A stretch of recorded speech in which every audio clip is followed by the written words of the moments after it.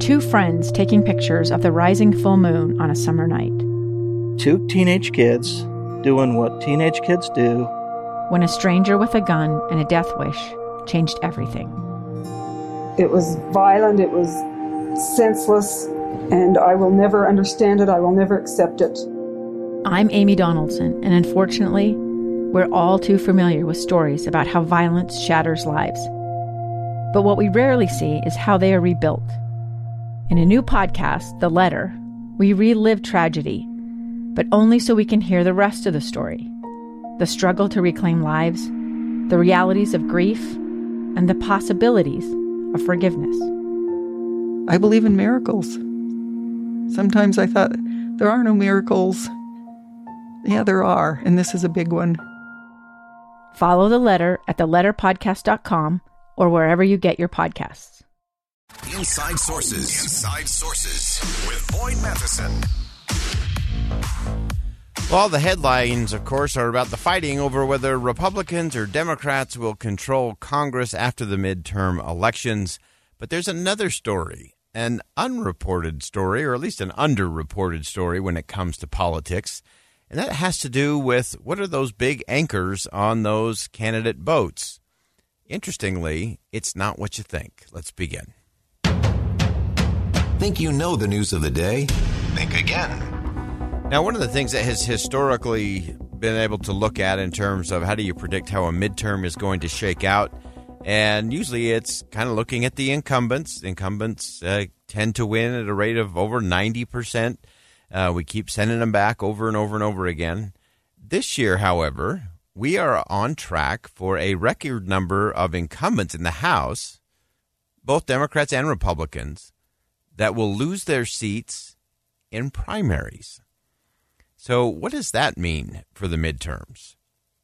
It's a really important thing to be looking at, and it's really unprecedented in a very long time to see this many incumbents being challenged within their own party. So the 2022 midterms will see losses by House members in primaries. Again, this is over 30 years and running. And so let me give you just a little breakdown. This actually came from Andrew Solender from Axios, and he talked about some of these just very interesting races where you have incumbents losing in primaries just at this unprecedented rate. So this is kind of the state of play as he laid it out, that there are 11 House members who have already lost their primaries so far, 7 Republicans, 4 Democrats, and there are some interesting common threads. This is what you kind of have to think again about. So in some of those races, they have been incumbent versus incumbent. And what I mean by that is obviously we had redistricting or reapportionment taking place because of the last census. So there were 10 House members who were forced to actually compete against one of their colleagues for a new district that had been created in their state, or maybe a lost seat because of a decline in population. So there were a number of those. A number of Democrats lost to another Democrat as a district, for example, was merged. 2 districts really merged into one, or as, again, they redrew the lines there, so to speak. One of the other interesting things was kind of the progressive versus the moderate. So you had progressives like Representative Andy Levin from Michigan and Marie Newman from Illinois. They lost to far more moderate colleagues on one hand. And then you had the flip side of that. You had Kurt Schrader from Oregon, a Democrat, who lost to a very liberal primary challenger. So again, even within one party, in some cases, you're seeing parties go further to the left. And then some you're saying, no, we want to swing to the middle and have a little more moderate candidate. So that's a fascinating thing to look at. You also have cases where you had former President Donald Trump's endorsement toppled a few incumbents who broke with him on impeachment, major legislation, and so on. You also had some interesting ethics issues as well, where they ended up losing in a primary. And so there's just a number of those races that we have to kind of dig into. And just coming up in the coming week, there are going to be some really interesting ones. We know that next week our nearby neighbor, Wyoming, is having their primary election.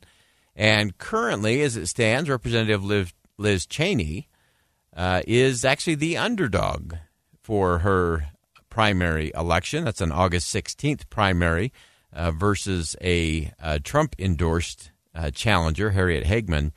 And that's going to be an interesting one. Obviously, Liz Cheney has been very outspoken against the former president. She has sat as the co-chair, or the vice chair, of the January 6th Commission. And the numbers kind of vary a little bit. Of course, Wyoming only has one member of the House, so there is only one congressional district, the state of Wyoming. But the polling has varied from Liz Cheney being down by as many as 22 points, which almost puts it out of reach. I've seen other polling where it's maybe a little closer than that, maybe more in the 15, 16 range. Doable, but very, very difficult. So I think that will be an interesting one to watch as we get into next week. And I'm actually going to make a prediction. We'll get into this a little later, and as we get into next week, that I think Liz Cheney will use a speech. We always talk about the two speeches that you write. You write the victory speech and you write the concession speech, or as I would always call it, the but if not speech that you may have to give.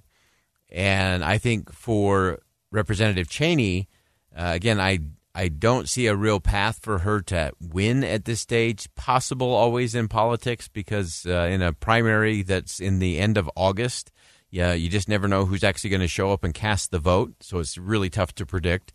But if she does lose, I think her concession will also include the launch of something very national. Maybe a run for the presidency. Some have suggested that. Some of my sources are saying, yeah, she'll definitely do that. Or it may be that she's just launching a national new institute or think tank or something to kind of capture what she has been working on and where she thinks things need to go across the country. Now, we've also been watching for next week. There is a race, a Democratic race in New York, where you've got an incumbent, Mondaire Jones, who's facing a real uphill battle in a very crowded Democratic field in a new district. Again, some of that redistricting as some of the population continues to shift, and it's shifting away from places like New York and Michigan, that they've combined some of these things so you have incumbent versus incumbents. So it's all very fascinating to look at there.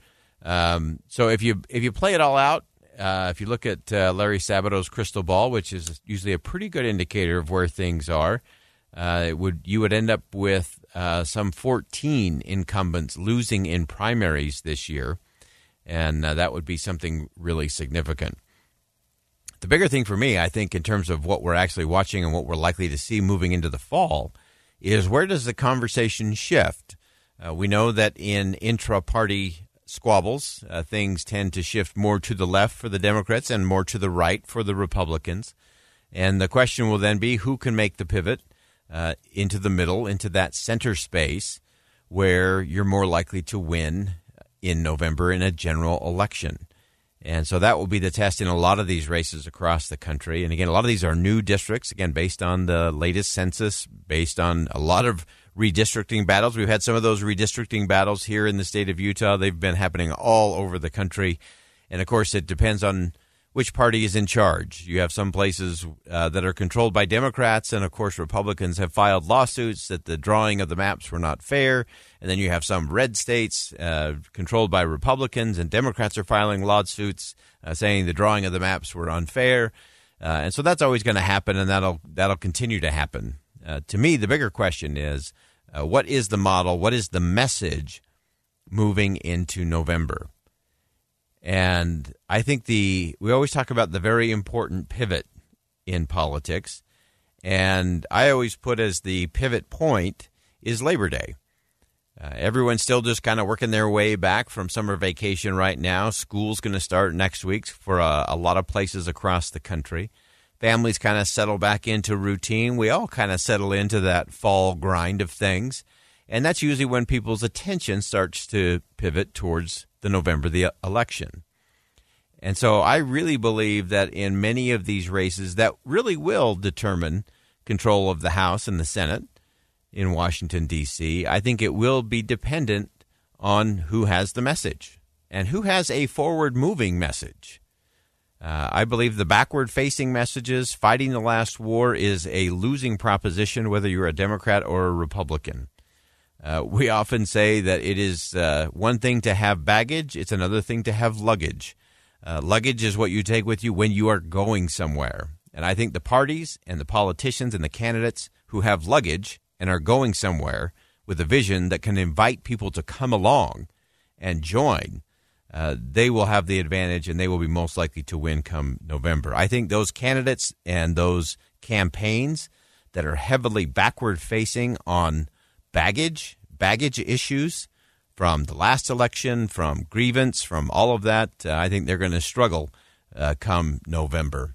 All right, we're going to step aside for bottom of the hour news, and when we come back, we'll kind of reset, refocus, get back on track here on Inside Sources on KSL News Radio. Stay with us. I'm Dave Cawley, investigative journalist and host of the podcast Cold. In October of 1985, a woman named Cherie Warren left work at a busy Salt Lake City office to meet her estranged husband at a downtown auto dealership. She never made it home.